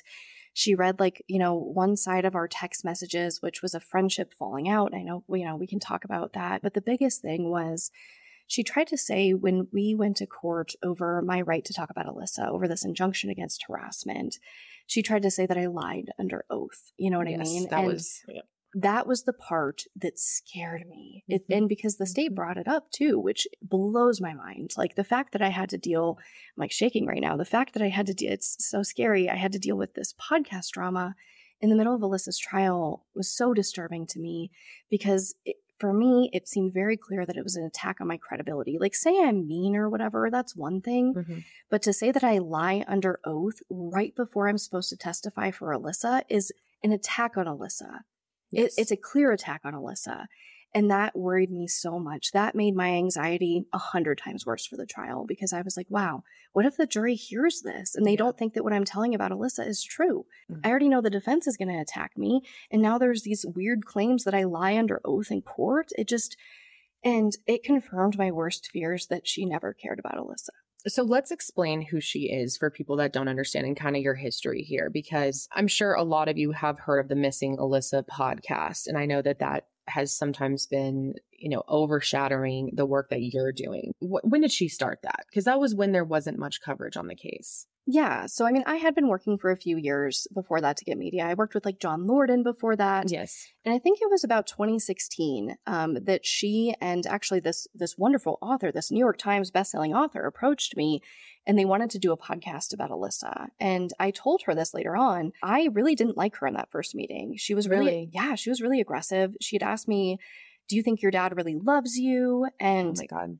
At that time, I still had a hard time believing that my dad was going to go through with his domestic terrorism plot. So she asked, do you think your dad really wanted to kill all those people? And I was like, I don't know. I don't think so. And she was like, well, if your dad killed your sister, why wouldn't he kill other people? Just like very brash to the point. Wow. And the author woman was very, very kind and warm. And I was like, oh, she has all these accreditations, right? Ottavia had I can't remember if she was still interning and perhaps not graduated from college at that point yet, but she was very green in journalism. It was this author I wanted to work with. They said, we want to make this podcast about your sister. And I was like, let's do it. I'm game for anything. I'm an open book. My whole mission right now is getting media. So let's do it. And eventually the author woman dropped out. And, Ottavia was like, it's just me. And I was like, okay, let's do it. You know what I mean? No problem. So that's how it all started. They approached me and wanted to do this show. And I said yes. And over the years, Ottavia and I gained a really close friendship. At a certain point, I would have called her my best friend. And, really? And I don't think that's crazy. Our text messages show that. We were talking about so many things beyond Alyssa. We were doing so many activities beyond Alyssa. It was a true friendship. Okay. And where did things go south with her? It's hard to say. I think the friendship of it all really clouded my judgment. And I was so optimistic about this business when I was first in it. I was like, everybody wants to help and everyone's wonderful and I love everyone. I was like that too. Yeah. And I trusted her. At a certain point, I was doing so much for the podcast that she actually hired me we decided that my responsibilities encompassed what would be a chief operating officer. So we were close, but little things started to come out. I remember one of the first things, and it seems so small, but I have a hard time when somebody deceives me. We went on this hike and we were talking about guys and stuff. It was before CrimeCon. We took this picture together and she posted me and Sarah talking about Alyssa like we usually do, something like that. And I remember texting her and I was like, hey, I get that you have to do promo and I definitely encourage promo, but that's not what happened when we hiked and it just feels kind of weird. And I don't like things to, I don't like to be dishonest with our audience, with her audience, whatever. I hate dishonesty that way. Yeah. And she blamed it all on Brooke, the intern, who Brooke saw your video. She's amazing. Love Brooke. Yeah. Shout out to Brooke. Yeah, she's a journalist now. And she blamed the caption of that post on Brooke. She says, well, Brooke wrote that. And later on, I would discuss it with Brooke. And she showed me the screenshot where Ottavia told her to say exactly that. Wow. And I was just like, okay, that's weird. And, throughout the friendship, there were other things too. I remember we went to an opening for her boyfriend at the time was an artist and he had a big show opening. I don't know what you call it. I'm not a fancy art person, but she invited me and we went, because again, we were friends. We were best friends. Yep. And it was at the same time where she was featured in a local magazine. And we were actually approached by these assistants for the mayor at the time. I think it was the mayor or the governor. And we were talking about Alyssa. And they were like, yeah, he's super interested in Alyssa's case. He wants to help. And in the middle of that conversation, Ottavia says, well, I don't want to name her boyfriend at the time, but he's getting really upset that the attention is being taken away from him. And he actually, like, you should probably leave. And so I was like, oh, okay. Like, and I was like trying to get their contact information to like follow up later. And then I left. It was small stuff like that later on became big. A big catalyst was also CrimeCon. Unfortunately, we went to CrimeCon together. And before we went, I said, because I had just signed on to be like chief operating officer or whatever at that point. Yeah. And I was like, I'm here to advocate for Alyssa. I'm not here working for the show. I've been planning for this for months, blah, blah, blah. Long story short, it was like the stupidest thing. She was not invited to a party that I was invited to. And by the end of the event, I went to her and was like, I can tell that you're upset. Like, let's talk about it. I was up in her hotel room, and she was upset even at me not wanting to stay in the hotel room with her, even though I explained, I said, I'm going to be probably very overwhelmed from CrimeCon. I want my own room in a different hotel. I don't want to be surrounded by this. Totally. And she was pissed by that. And really? Yeah. Like she never understood the sensitivity of it, in my opinion, because she could never understand where I was coming from. Mm-hmm. So she was pissed that I wasn't staying on property. She was pissed that I wasn't there soon enough. She was pissed that I wasn't, that she wasn't invited to this party that I did try to get her invited to. I showed her the text and said, look, I asked if you could come. Like, I'm sorry. It's only like 10 people. It's an Airbnb. It's small, whatever. Mm-hmm. And I went up to her room and I was like, are you upset? And she was like, yeah, it's a trigger for me because I was bullied in school for being so thin and beautiful, which whatever. I'm not here to talk about people's triggers, but she tried to like later use that against me as if she didn't say it. And after CrimeCon, I connected with Brooke, who was very concerned because Otavia had told her that she didn't want Brooke advocating for my father's arrest. So Brooke really had this like crisis, she was there from you. She was there to fight for Alyssa. Yep. And she's like, I don't know what to do. And I was like, well, you do what you need to do. And she was like, but there's more. She's been lying to you. The entire time at CrimeCon, she was with this other person who worked for a podcast. And they were talking badly about you the entire time. And it made me extremely uncomfortable. And so I was like, what's going on? You know what I mean? And so I go to Otavia and I'm like, listen, like, do you want Brooke to advocate or not? Like, what are you talking about? And for the first time ever, she was like, well, I have to like draw this line in the sand. I'm a journalist. I can't publicly say I want your father arrested, which is news to me. Like, I even have a text from her saying, you should consider me a friend and advocate in private and just a journalist to the public. And I'm like, I don't operate that way. You know what I mean? Like, it's either we're honest with each other or we aren't. Like, there's not these secret parts or whatever. And if she had established that line up front that she didn't want to advocate, I would have never worked with her. And she knew that. So really, it just started coming out that she wasn't treating Brooke well. I was told that Brooke would be paid for her work as an intern, and Brooke never was. And I was upset by that. I was COO at this time, and I was like, that's not a good look. I'm not running around with unpaid interns or whatever. Yeah. And she didn't treat Brooke very well at the event, which is Brooke's story to tell. It was just a terrible, terrible experience. And, near the end, she was saying one thing and doing another. For example, we had another event, the True Crime Podcast Festival, where we were supposed to both present about ethics in true crime. And I was trying to pretend like everything was cool. Like, I went up on stage, like poured her water. We hugged. I was like, nobody needs to know, right? I was like, the podcast is fine. Whatever. Yeah. Let people listen to the podcast. I was never trying to like take away from that. But she like slighted me on stage. It was really weird. I forget exactly what the question was, but it was like something about getting effective interviews. And she said something to the effect of like, well, when you're so close to the case, you just can't get an effective interview. And I'm very honest about how I feel with people, right? I interjected right on stage and said, I actually disagree. You know what I mean? I think I got a great interview from my dad. What was really upsetting is after I got back from the event, I saw an interview she did with I believe it was the Chicago Tribune, and she said that she was trying to spark a prosecution of my father. And so I went to her and I was like, which is it, man? You know what I mean? Are you trying to advocate? Because that's what you're telling the media, and you're telling me that you can't advocate. What is it? And we went back and forth, and, in the end, she was like, you're right, blah, blah, blah. Like, that is what I said. I can see how that's confusing. And so many times I try to say, thank you so much for everything you did. I think it's best if we don't work together. And she would say, well, I understand that. It probably wasn't a great idea to work together, but hopefully we can still be friends. And I was like, I don't trust you. Like, you know what I mean? I was like, thank you so much. I don't think that's a good idea. I just kind of want to go our separate ways. And in my opinion, through those text messages, I think she was getting scared that me and Brooke were finally talking to each other about her. Because Mhm. I try to maintain She probably professional. figured. Yeah. Yeah. I try to be professional with Brooke. I'm not going to sit there and like talk smack about her employer or whatever. Right. But when we started comparing notes, we realized that she was being deceptive to both of us. And I think Wow. she knew that. And she even said something like, I knew the second Brooke got involved, it'd be bad. Triangles with, girls or whatever are always bad. And I just, again, was like, thank you so much. I think we should go our own ways. And she kept pushing and kept pushing and kept pushing. And I finally was like, I think you're predatory. You know what I mean? Like, I don't trust you anymore. You're a predatory journalist. You used me. You hurt me. And it all came out. And it kind of came to an end at a certain point. And then eventually, after like maybe a week or two, I reached out because I had gotten this threatening DM from my uncle that said something to the effect of like, if you're hanging out with Octavia, you should be careful or something. And so I literally wrote like, hey, our shit aside, like you should know about this. Like, because in no world do I want her to like get hurt. I just wanted to like, I just wanted it to be done. It was so painful, ending the friendship.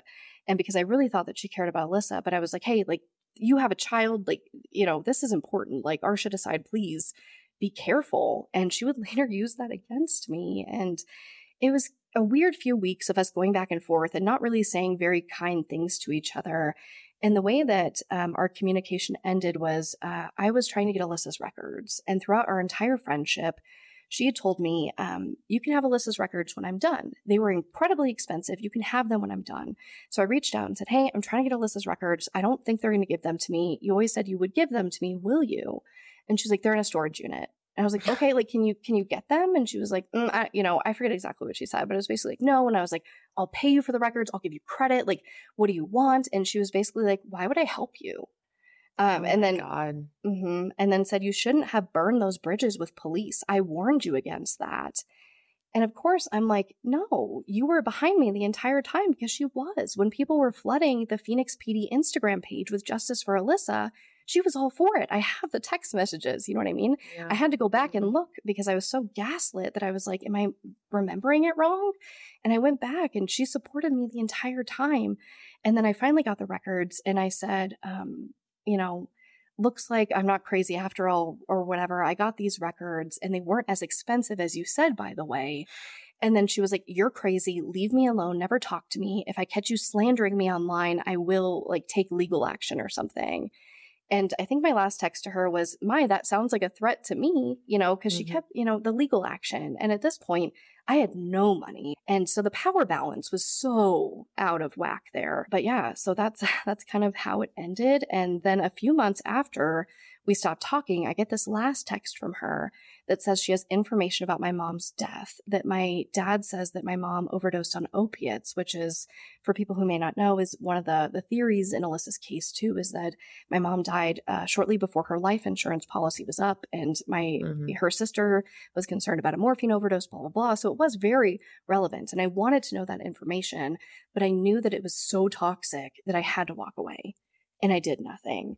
I said nothing. And then like maybe close to a year later, maybe like 6-9 months, I don't know, I get a knock at my door from the Phoenix Police Department and I'm being served with an injunction against harassment from Octavia Sapala because of a tweet I made. And then she alleged that I was like every bad review on her podcast, that that everything I was saying was about her. And I went to a lawyer because I was like, listen, I have the right to free speech. Like she can't intimidate me like this. And quickly, the lawyer was like, well, you realize that the way that she words this, she says that you cannot talk, something like, you can't talk about the content of her podcast, and that's your sister. So legally, she could limit you from talking about your sister. And I was like, oh, we're going all the way. We're fighting this. Like, I'm not doing this. And this amazing lawyer in like, I swear, like 48 hours or something, got all the text messages, went through them and was like, yeah, we're fighting this all the way. This is absolutely insane. And we went to court over it. And in the end, I won. The judge was like, this is the most high school thing I've ever seen. This is obviously a falling out between friends. And I agree. It was 100% a falling out between friends. And I learned, and I've never really talked about this before, but I learned in that court that it was actually one of Alyssa's detectives that texted Octavia and said, hey, have you seen this tweet? It looks like she's going to like go after you or something. You should file an injunction against harassment. And let's explain that tweet too, because that's what she was most angry about, it seemed, from her episode on that podcast we mentioned where she really comes out and slanders you. Yeah, I mean, straight slander, straight lies. That tweet was basically like, I'm going to tell the real reason why I started my podcast, which is a large variety of reasons. Yes. And she argued that it was all about her. Mm-hmm. And the thing is, when you go back through our text messages, I told her I was going to make content.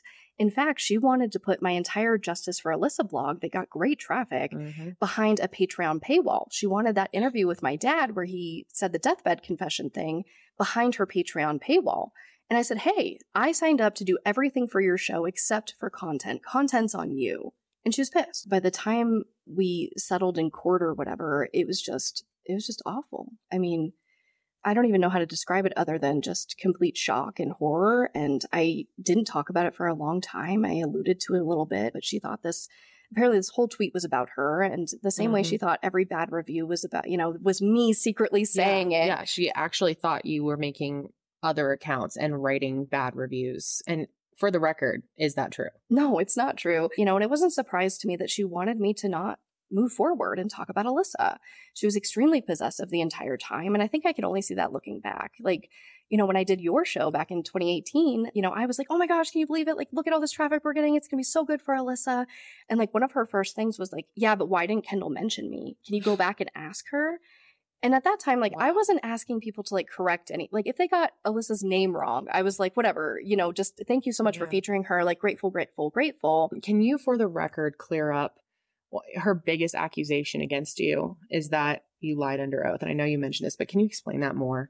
Yeah. So when we went to court and they asked me, was the tweet about her or whatever? And I said, no.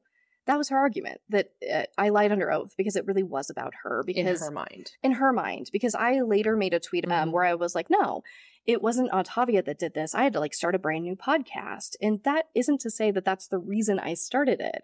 Basically, what I was saying is that if Ottavia did what she promised she would do, there would, you know what I mean? Like it would have been a totally different path for me. I would have never needed to like be in the spotlight the way I would have.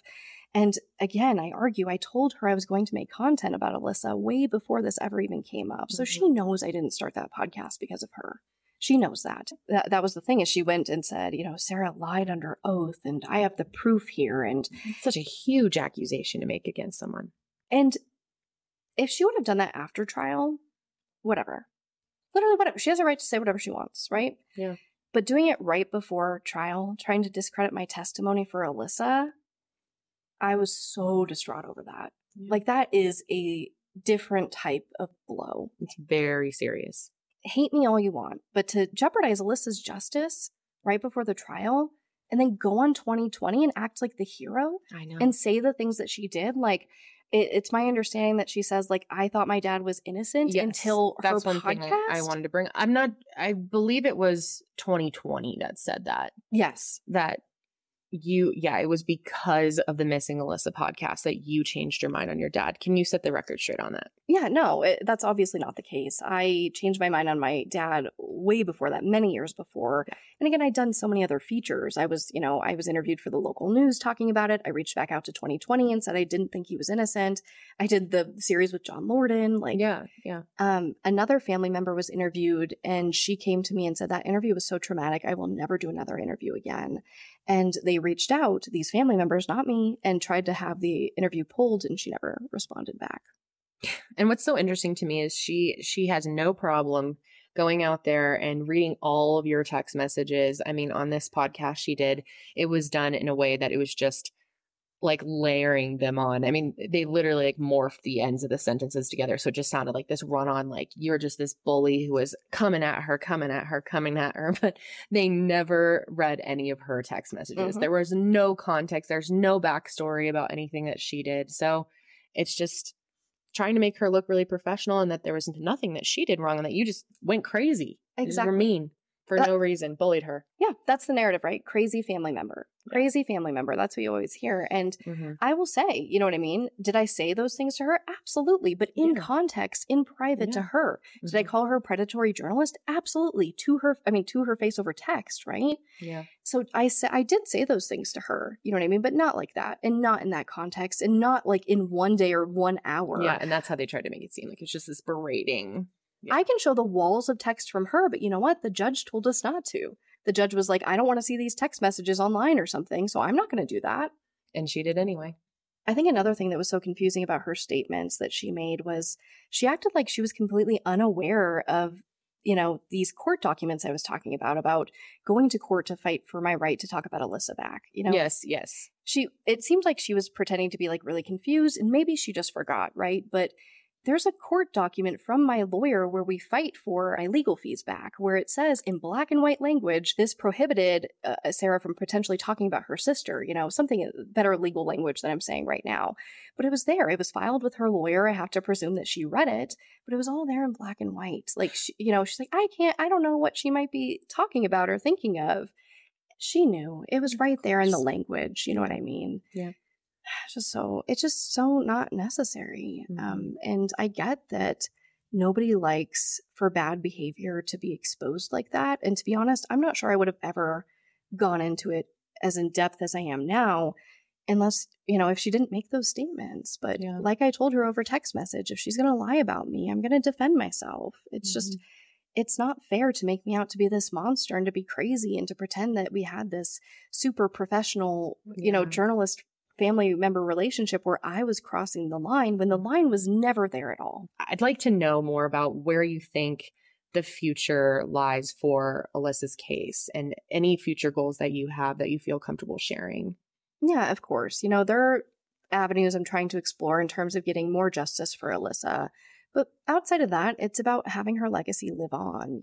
One of the biggest motivators for me to keep going to, like at my lowest moments where I'm like, I just don't want to do this and it just hurts so much, is getting messages from people who say Alyssa's story helped them. And it makes me so emotional because that's all she would have ever wanted is, I've gotten messages from sisters saying, I got my sister out of abuse because I heard your story and we didn't realize what was going on. I had somebody that their parents worked for some type of like residential school for kids. And she was like, I'm going to confront my dad and get out of here. And it's those. So I hope the future for Alyssa is changing true crime. And and it's taken me so long to get to this point to finally admit it, but I do think that she has. I think it's been screamed at me enough that Alyssa has changed true crime. So yeah. Do you feel that there's a chance that her body will be recovered one day? I hope so. The thing is, getting her remains back never meant much to me. I'm not that person, right? Like, I don't need her remains to feel close to her or to put her at rest, if you will, for me. But now that my father's been acquitted, that's something that I think about all the time. And it's something that I really, really want. And I will say that there's never been a single search for her. So that's something I am working on behind the scenes, is to get that done, because it's just one piece of this puzzle that has never been done. So I hope so. I want that to happen. And I'm trying to take steps to make that happen. And I heard you talk on a TikTok live at some point about kind of what theories you have as far as where her remains are. Do you feel comfortable sharing kind of your theories on that? Yeah, and I've touched on them before, obviously, on my TikTok lives, which is where I'm super candid. Yeah, they're great. You got to follow her on TikTok and catch some of those. Yeah, those are my people. You know what I mean? Everyone's my people. Thank you to everyone. I'm not trying to isolate any audience, but it's just a unique thing on TikTok that I've had. It is. But yeah, I think one is Desert Center, California, right? That's the place that all these journalists have gone out to show a picture of the desert, and nobody has ever looked. And I say that because my father named it in his manifesto. Yes, he did. He said that 2 men killed Alyssa, and he killed those 2 men. And they said that she was buried in Desert Center, California. And these were people, according to him, from the Union. Yes. Long story short, the people were real people that died of like other causes. The police did look into it. They were real people that he knew, apparently, or at least looked up their name. But yeah, these Union people, and then he, like Bruce Willis style, killed them. But the point is, the detectives always told me that they're always finding these like kernels of truth in what my dad says. So even in the first 2020 episode, they say that they want to search Desert Center, California, but it's never happened. It's, admittedly a very large area. It's dangerous to search in the desert. For sure. But I've had offers that the police have refused. So I would like to figure out if there's a way that we can work together in the future to get that done in Desert Center, at least small patches, perhaps at a time, something. And then, another area that has always been on my mind is this mall by our house. So we used to drive like our go-karts up there. It's like just kind of like maybe a mile from where we used to live. And the thing is, at the time, they were building a shopping center. And my father was an electrician for a very long time, which means he understands how building schedules work, right? Construction is a very unique field. And I did some research into it, and there were open holes at the time that Alyssa went missing. And from my understanding, from my research, I'm not an expert, but my understanding is that once they dig these holes, they'll do like ground penetrating radar to make sure they're not going to hit like pipes or electricity or whatever. Yes. And then they dig the hole. And after that, they never really check it again. So there's an opportunity to, put something like a body in there, cover it with some dirt, and nobody will ever look at it again. Yeah. Then it gets filled with cement, and that's the end. So that's a harder battle. I've actually tried to ask them all before, and they've never responded to me. I understand that it's a big undertaking, but what I was asking for is ground penetrating radar that can go beneath that concrete. So I would love for that to happen. I think it's more of a reach than trying to look in Desert Center, California. And then the third option is my uncle's property. It was this family property that was owned up north. And I had some private conversations with my uncle that I've never aired at his, request. But he did say that he thought Alyssa might have been put into this hole in the ground that filtered into like a river or something. And he said they would put things in there and they would never see them again. So I would love to search up there. The police actually did go up there, basically just like, and this is how I found out actually. They talked to the owners of the house. The owners told their daughter, and their daughter messaged me and was like, "Oh my gosh, did you know the police were just at my parents' property? It's your old, family property, whatever." But they never searched. They just went up there and like asked them questions, and then they were like, "Okay, bye." So those are my 3 top contenders. So in your dad's newly found freedom, he has decided to start a YouTube channel. What do you think about that? Yeah, I hate it. I mean, of course I hate it, right? But yeah, he's making posts about how he wants to kind of take the torch now. He says nobody's looking for Alyssa, so now it's on him. He has to do it. He wants to start a podcast.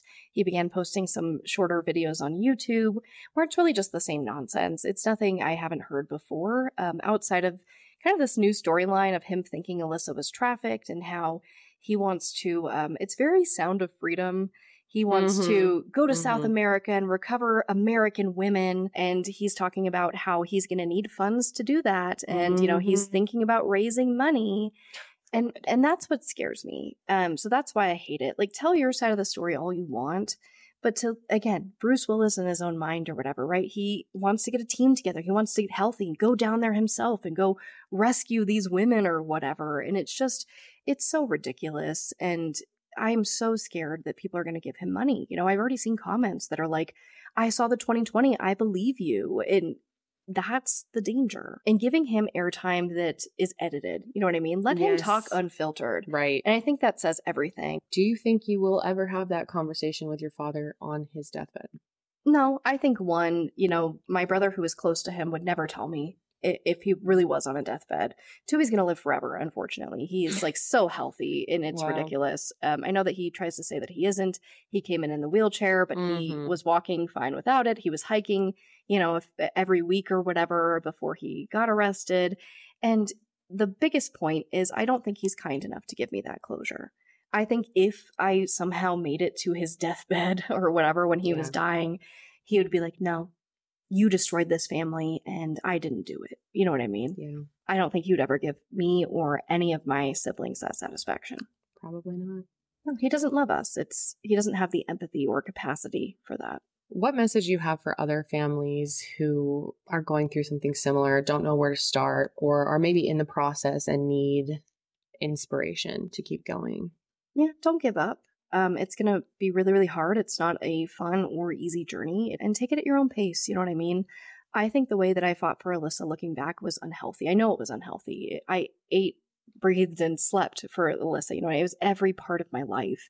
And I honestly don't recommend that. But I get asked this question all the time by families. Where do I start? And it's a great question. And I always say with the police, get those documents. Getting Alyssa's case file that was 3,000 plus pages or whatever changed everything, because you're told one thing by police, you see one thing on the media, but when you read those case files, like it changes everything. So start with the files, work with the police, try to see what you can do there, try to have a good relationship with them, but keep it business and don't be afraid to hold them accountable in a professional way. And go from there. Every case is different, right? And maybe, there are some cases that don't need media attention. They need something else. But I do believe that especially the majority of cold cases, usually the detectives will say media will help. So take it at your own pace, judge your case individually and try to work with police. And obviously there are cases where they will not give you the case file, but you might as well try. Yeah, try every effort you can. Start talking to people and just protect your heart. Be careful who you work with. That's good advice.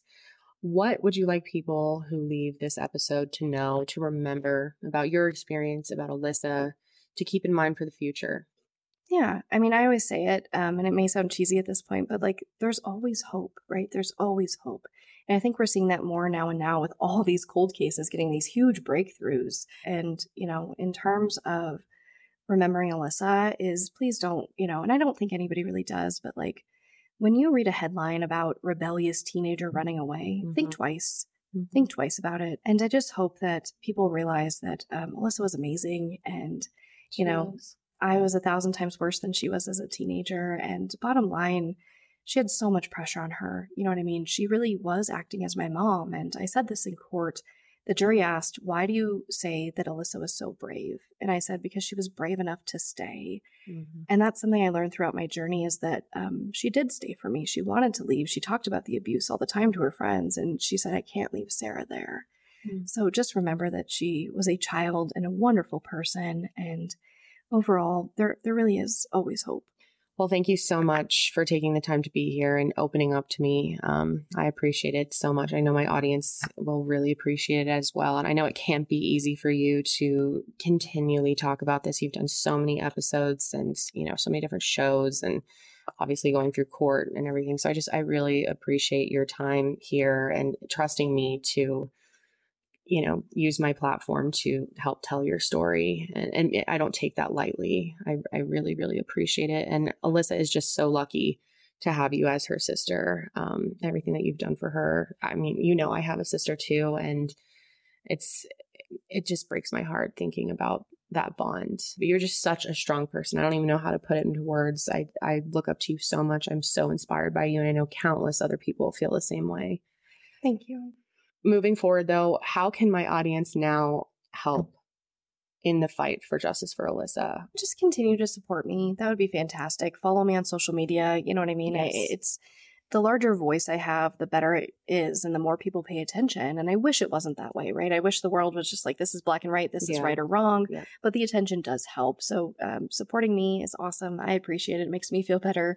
Yeah. And it does help further the entire mission. And again, please check out Voices for Justice, the work that Sarah does. She works, not only on her sister's case, but works with so many different families, does amazing coverage of their cases. And what is next for you? What's next for Sarah Turney? So many things. I mean, of course, everything is rooted in Alyssa, right? Like her legacy will forever live on and there will be projects about her.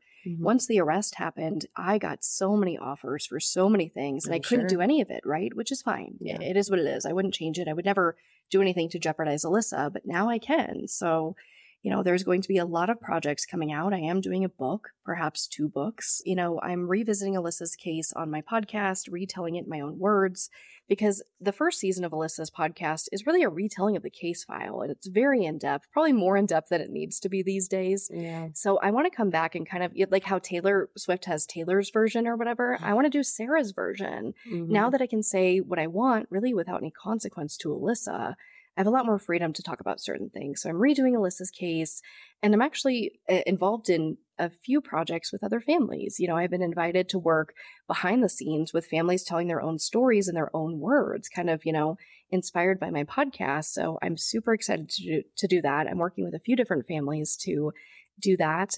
Voices for Justice is becoming a network, and I'm inviting other families to come tell their story and do it in their own words, and the entire approach is, how I kind of phrased it is, we know that we're family and we're not saying that we're completely unbiased. It's just, if you want to hear it from us, come hear it from us. We want to tell the stories in our own words, and I'm really empowering families to do that. So I'm working on a few seasons of that coming up, which I'm really excited about. I'm working on some unidentified stuff. I actually really want to.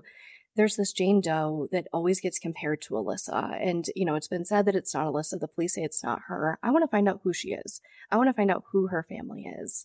So I'm doing that. I'm doing like so many things, probably too many things. But no, it's great. I'm doing all the things. So I'm really excited working with other families, continuing Alyssa's story and just continuing her legacy.